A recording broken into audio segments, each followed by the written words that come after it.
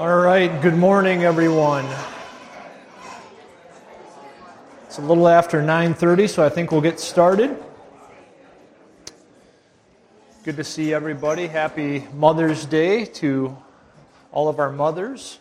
Thank you for the work you do, the ministry you have within our households. It is a blessing indeed. And of course, I'd be remiss if I did not mention I'm teaching again, and we've got bad weather. So you all will be happy to know that next week I won't be teaching, so there should be good weather next week. So that's a blessing as well. One other observation I've made here, I would say really since we've transitioned from Eric teaching to me, and Pastor's been in the book of James. I don't know if you've all caught on to this or not, but I certainly have since I'm now teaching Sunday school. And I feel like every Sunday, Pastor has mentioned that passage in James about, hey, you better be careful if you're going to be a teacher. And every Sunday, I go home under conviction, thinking twice about the decision to be teaching Sunday school. So I certainly am well aware of that. Well, today we are going to do something a little bit out of the ordinary in terms of how we've done these lessons on bibliology up to this point. There's safety in what we've done in that we're able to state what we believe and then look at scriptural support for what we believe, and that's great. We recognize the Bible as God's authoritative word, but today is a little bit different. We're going to take this week and talk about the canon of Scripture, which oftentimes is really thrown into the whole bibliology conversation. And the issue with that is the Word of God does not, in and of itself, tell us these are the books that are going to be part of the canon or the group of books and writings that we consider Scripture. So we're going to take a bit more of an extra biblical look historically at how we get to the 66 books of the Bible that we know today. So I do appreciate our typical approach. Hopefully you all do too, and that we can normally say, whether it's Grant or Wayne or Eric and maybe my other lessons, we can ground ourselves in what the Word of God says, look to Scripture and say, all right, thus says the Word of the Lord. Today will be a bit different, though, from that normal route we take. Well, let's consider the Word of God that we hold in our hands today. And let's ask ourselves, do we really appreciate and value God's Word that we have? And isn't it amazing the access we have to God's Word? I mean, I don't even know how many translations we have these days. We know it's quite a few. I'm not going to say they're all great, but we do have quite a few translations of God's Word. And not only that, I'm going to hold up my Bible, which is within this little box here.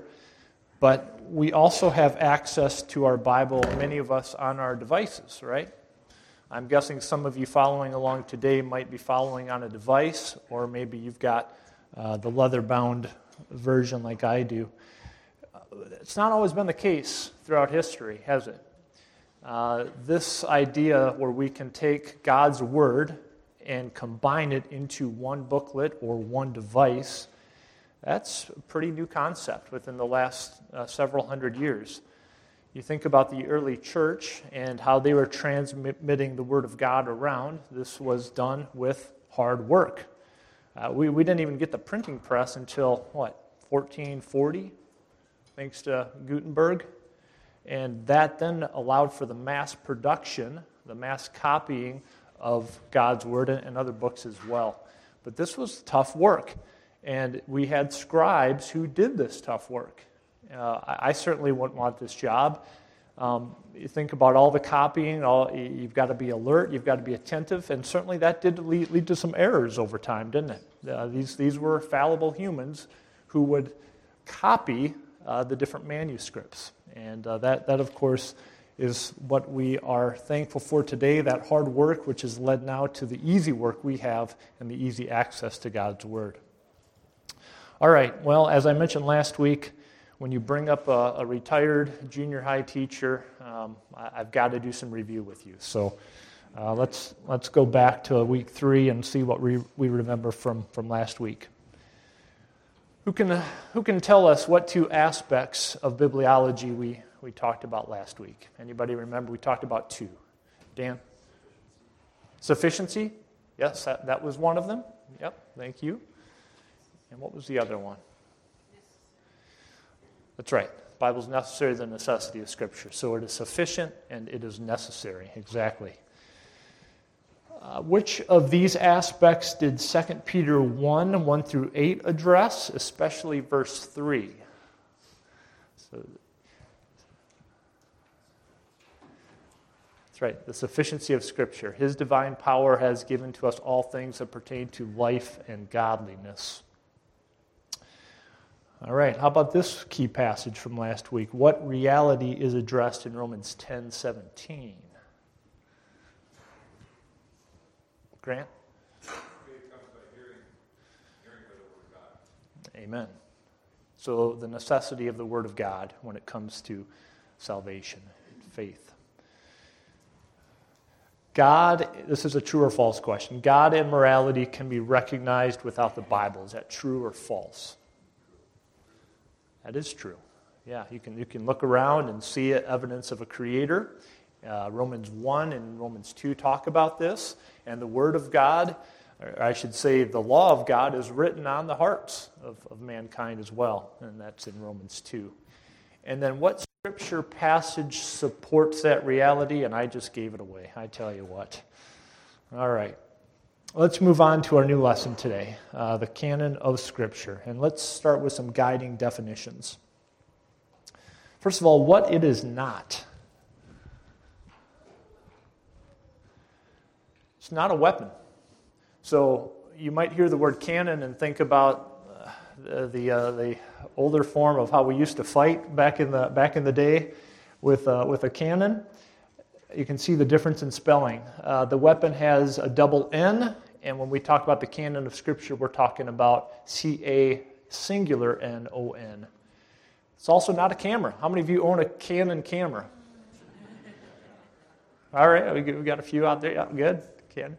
I remember growing up, there was a Canon commercial for a Rebel camera. Do you remember that? Andre Agassi, the tennis player, he was out there doing a commercial, and the slogan was, "Image is everything." So even with that mantra, you should know no connection to the Bible when we're talking about the Canon camera. Also, it is not, when we talk about the canon of Scripture, it is not humans giving divine authority to various books. All right, so that's a distinction we need to be careful to make as we speak about the canon of Scripture. Not humans being the ones placing divine authority on the books that we are looking at and considering to be the Word of God. So what is it? If it's not those things, what is the canon of Scripture? Well, there are going to be 3 definitions, and I think this series of definitions is probably in order chronologically too, as we've moved through time. Sometimes we've changed definitions to match the reality on the ground, and I think that's been the case with these definitions of canon. So the first definition here is a principle or a rule, standard, norm, from the Greek word, and again, I've not studied Greek or Hebrew, unfortunately. I wish I had. So I don't know if you say kanon or canon, but you see it spelled with a K. So to me, it looks a lot like our English word. So I will say this is a transliteration, which means you take a word from the original language, and it looks quite a bit like the word we have in our current language, okay? And that means a measuring rod. So that was kind of the original definition of canon. Second definition, enacted rule to govern religious groups.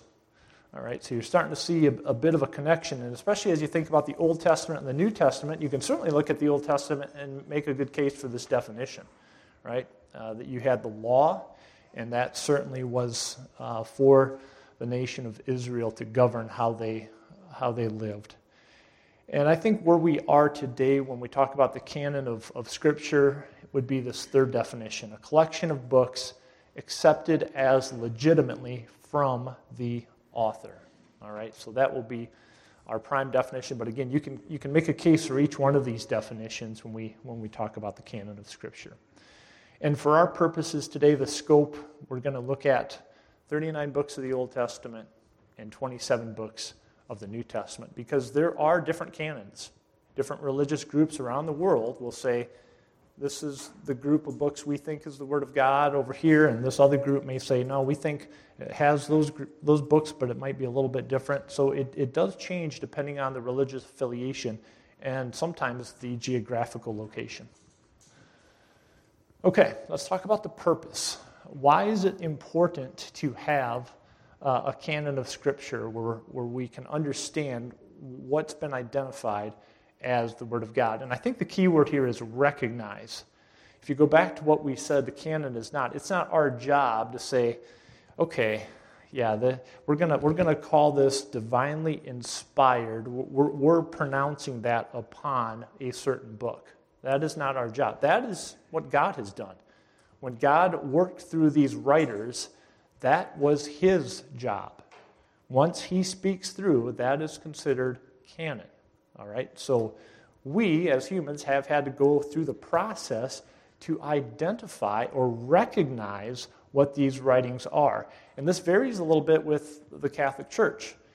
And a few weeks ago, we talked about the difference here, where the Catholic Church and other churches like the Catholic Church, they want to have the church have this high level of authority where they can impart that divine nature into writings. We don't believe that. We would say that God, through the process of inspiration, has already done that. He's the ultimate authority. He's the one that's going to be bestowing His word through the writers, through the process of inspiration, and that's how it works. So we want to be careful not to say we as a church can give that ability or authority onto certain scriptures. Now, some of the difficulties as we talk about the purpose, why this was needed to go through the careful process of identifying what is Scripture, we have to take a look at some of the conditions and situations that compelled the identifying of a canon, especially around the New Testament.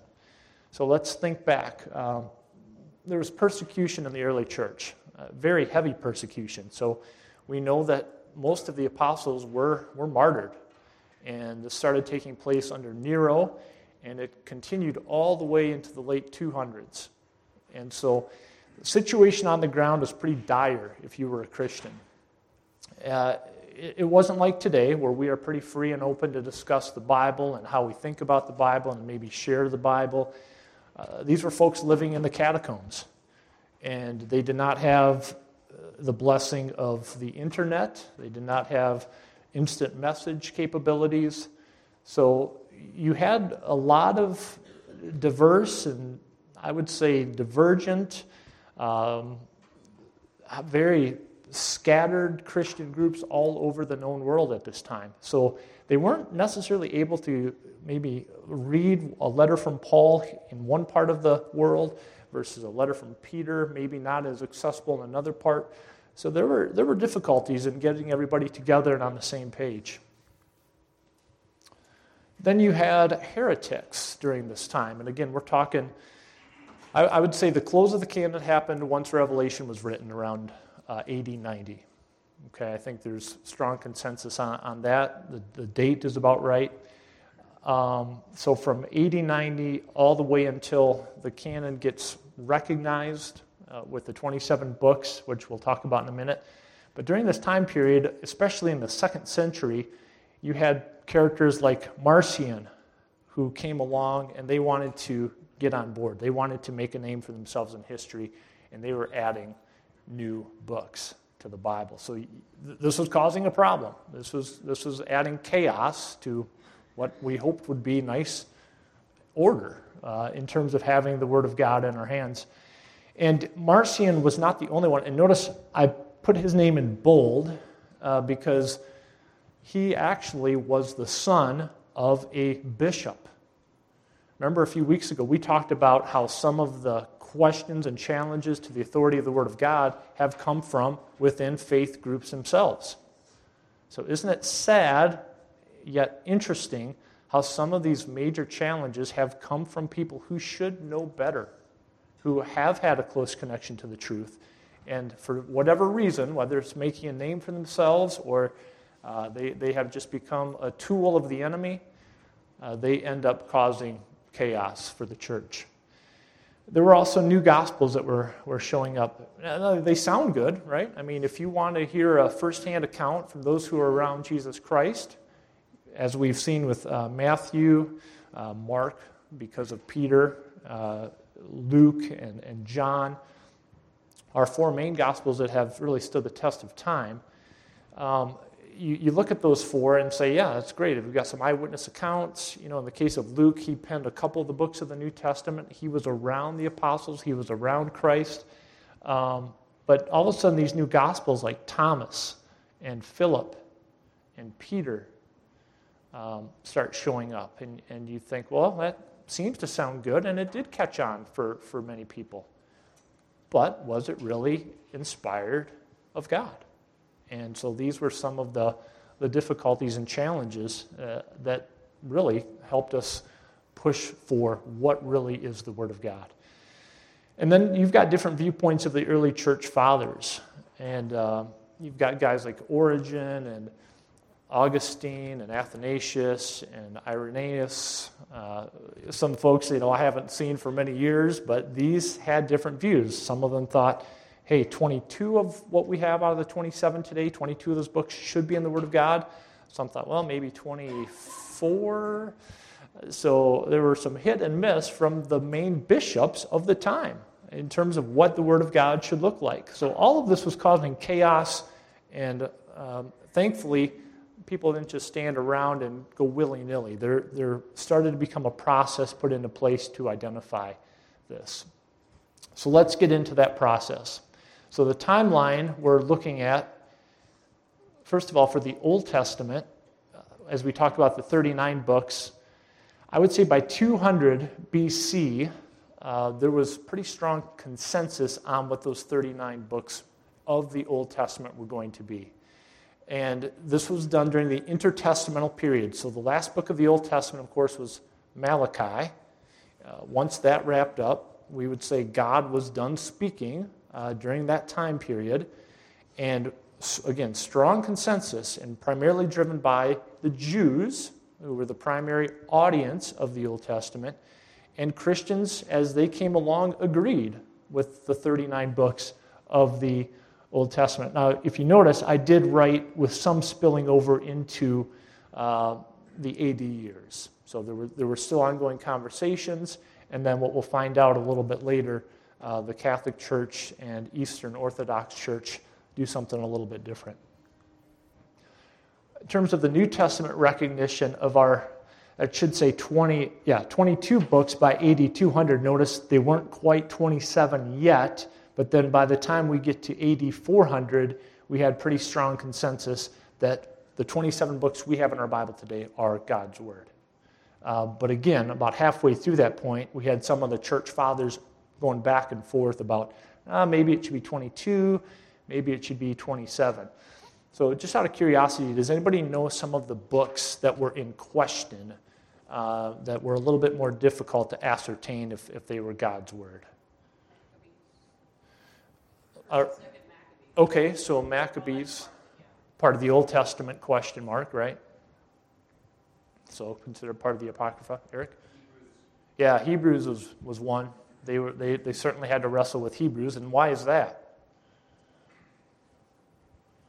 Well, Marcion was one of the big proponents of eliminating Hebrews and several other books because basically he was anti-Semitic. And anything that was Jewish, he wanted to get rid of.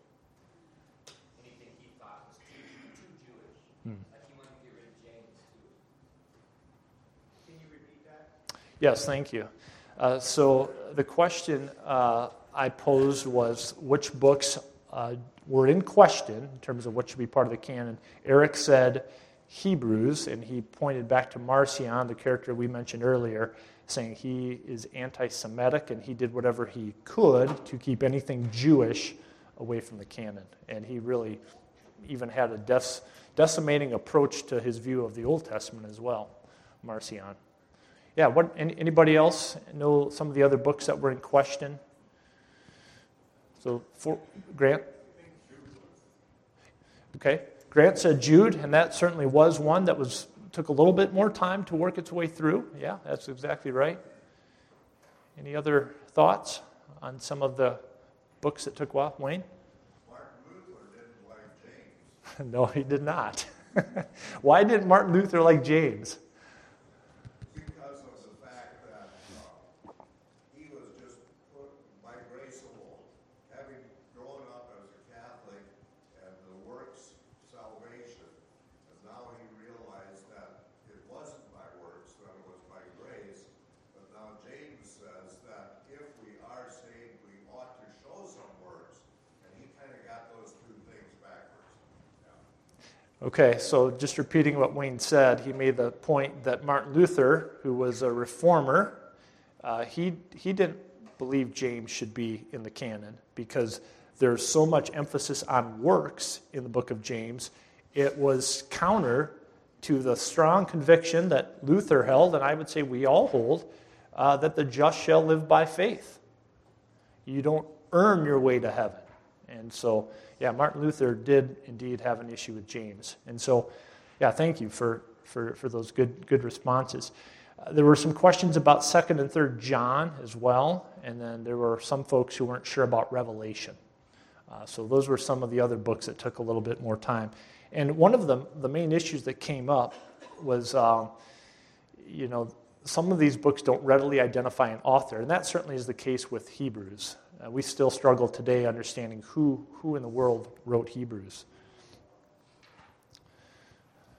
And note here that those critics today who want to attack the Bible will look back and they'll say, oh, why did it take you so long to recognize what is the Word of God? And they're going to use that gap of time. So as you interact with those who might challenge your faith, your belief in the Word of God, be ready to answer that. Okay, so that is one of the challenges we face. And the councils that convened throughout the 4th century, and this is all part of the process again, and I said a new era, you see up here on the notes, they're the ones who would meet to discuss. So you had Council of Nicaea, I think that was around 325, and then you had the Council of Hippo, which was around 393, and I believe the last major council to meet to discuss which books ought to be in the canon was Carthage in 397. All right, so they're meeting. These bishops would come together, have these conversations. Some would say, I don't know about Hebrews. We don't know the author. Well, we can rule out this one from the 2nd century because that certainly wasn't linked right back to an apostle. So this is some of the conversation they would have to identify and recognize the Word of God. So let's talk, we've mentioned a little bit, but let's get into the criteria they utilize to recognize the writings that belong in the New Testament canon. And even though I said we're really not in the Word of God today, going through a chapter and a verse, hopefully as we go through these different criteria, you will see some principles of Scripture in place as these folks work their way through. So the first criteria they looked at was there a connection to an apostle, and has there been proper passage of time?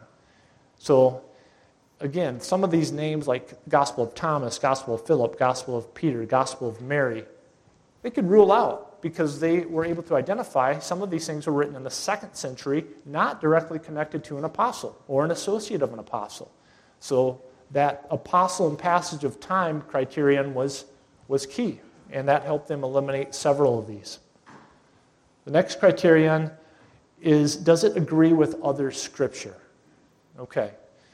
If God is the author, as Brother Howie reminded us early on in our study, then there's going to be unity, right? There's going to be unity from the Old Testament into the New Testament. There should not be a conflicting thought. Now, does God operate a little bit different at times? Yes, but there should not be any contradiction with other Scripture. Another criterion they used was it received and accepted by churches? So many of these letters that were written were sent to churches. And some of these churches knew the apostles pretty well. So they would be able to say or authenticate the truth of these writings.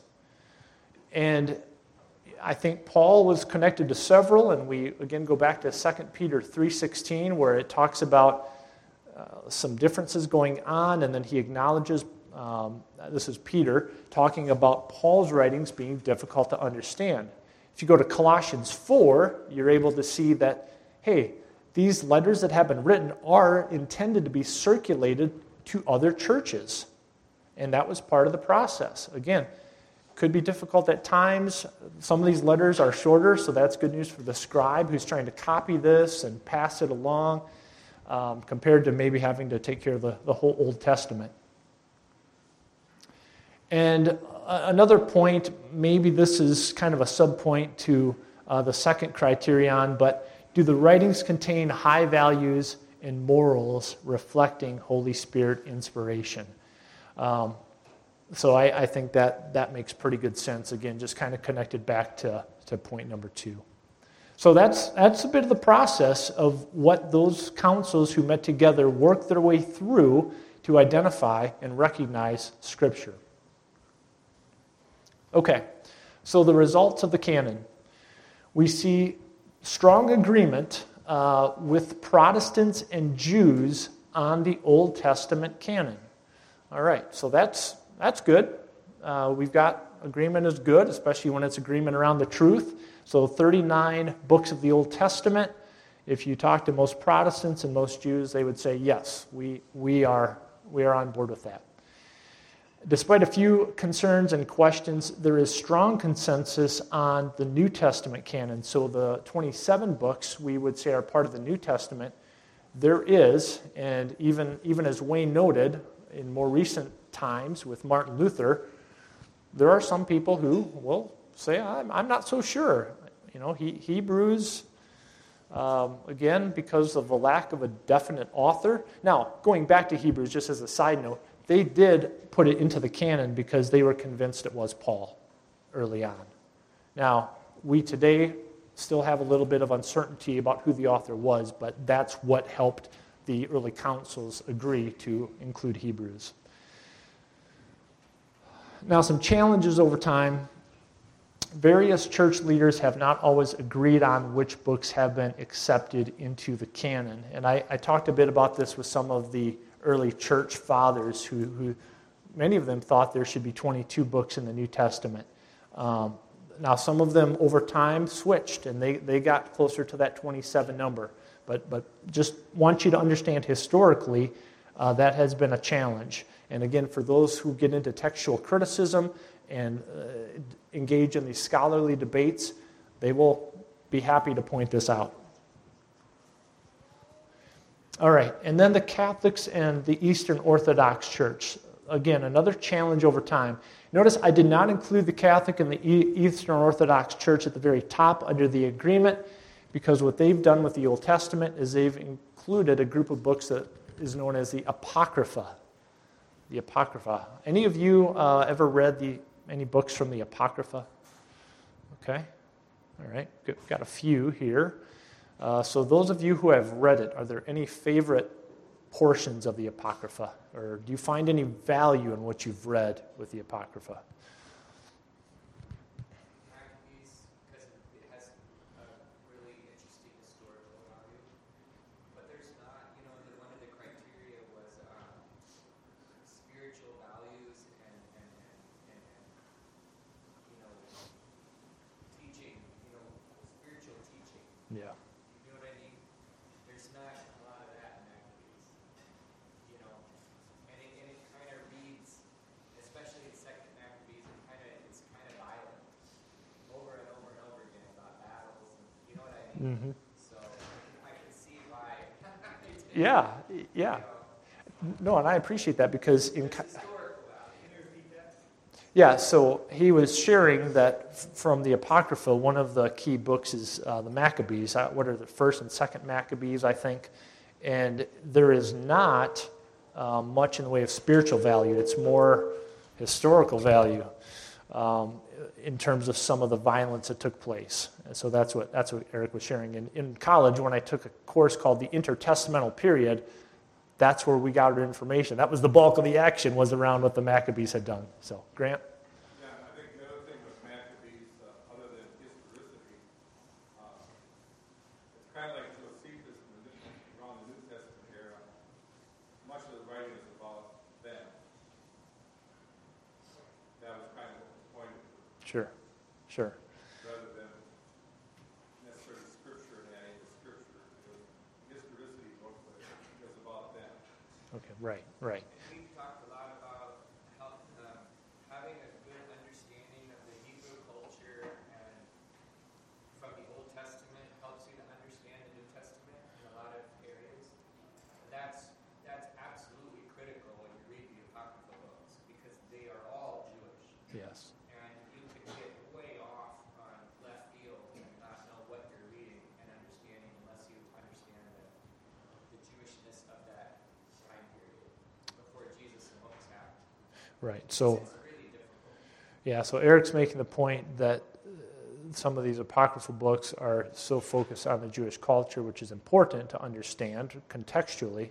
And then Grant made the point that in the Maccabees, there isn't much of a spiritual connection. It was more of a very much a focus on the Maccabees. So, and the revolts taking place there. Yeah, thank you.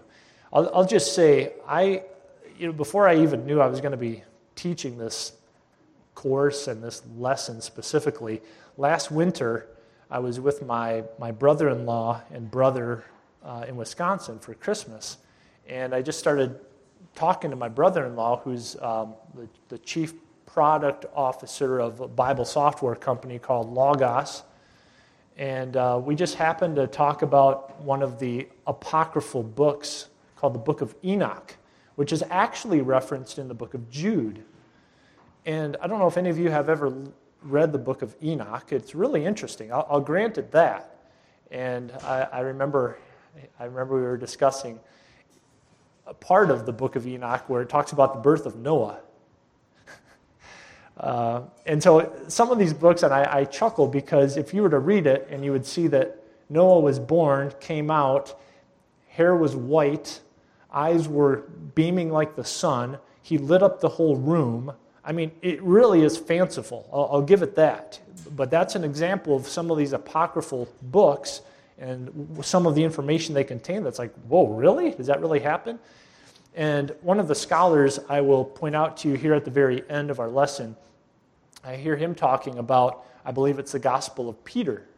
And he says that in the Gospel of Peter, once Christ rises from the dead, we actually get the story. You know, our Gospels right now don't really talk about the process of what it looked like when Christ came out of the tomb.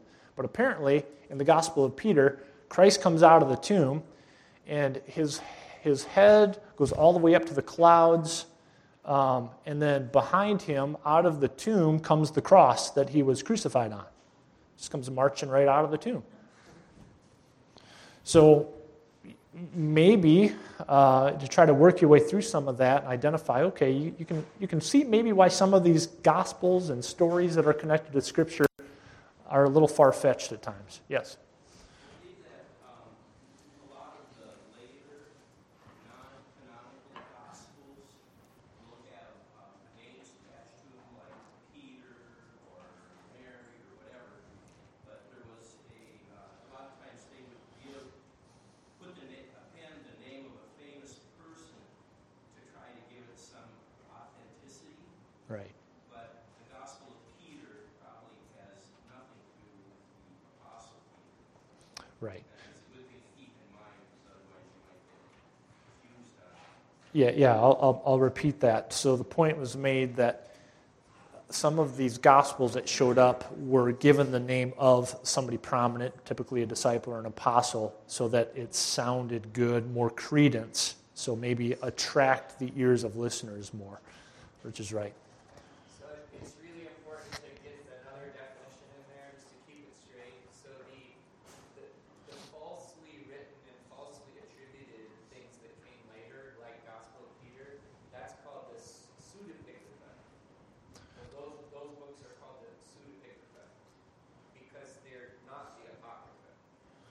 Pseudepigrapha. Yeah. Okay, So pseudo means false. right.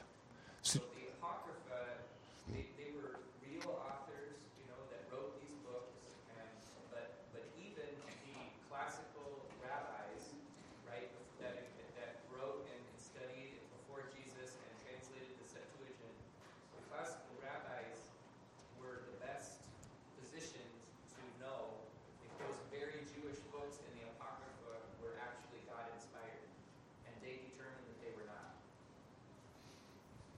So the Catholic Church comes along later and decides, oh yeah, the Apocrypha is inspired. On what basis? This is very little basis. Right. So Eric made the point that the Apocrypha written by legitimate authors, whereas some of these Gospels that came along in the 2nd century, known as the Pseudepigrapha, because a lot of times they were not connected to the true author. There were authors taking some of these names of apostles, again, to make it sound a little more appealing to the listener. So yeah, that's a good distinction. Oops, let's see. Okay, yeah, and so just getting back and again following up here with what the Catholics and Eastern Orthodox churches have done over time related to the Apocrypha. Eric had just alluded to this, and they kind of countered the Reformation. If you look at the timing of this Council of Trent, they were then adding the apocryphal books back into the canon as, again, a counter to the Reformation. And so they differ. You see, we had agreement at the top with the Protestants and Jews on the Old Testament canon, but then the Catholic Church, Eastern Orthodox Church, they kind of went their own way when it comes to what the Old Testament should look like. Okay, so here we go. We just have a few minutes left. Let's hit some summary points here, and then we'll open it up with the time we have left. First thing, the canonization of Scripture was important in recognizing writings that were inspired of God. So this process, we talked about a purpose and then the process. Understand this was important to do because of those challenges and the difficulties that the early church encountered. A second note, the church does not have divinity-granting powers.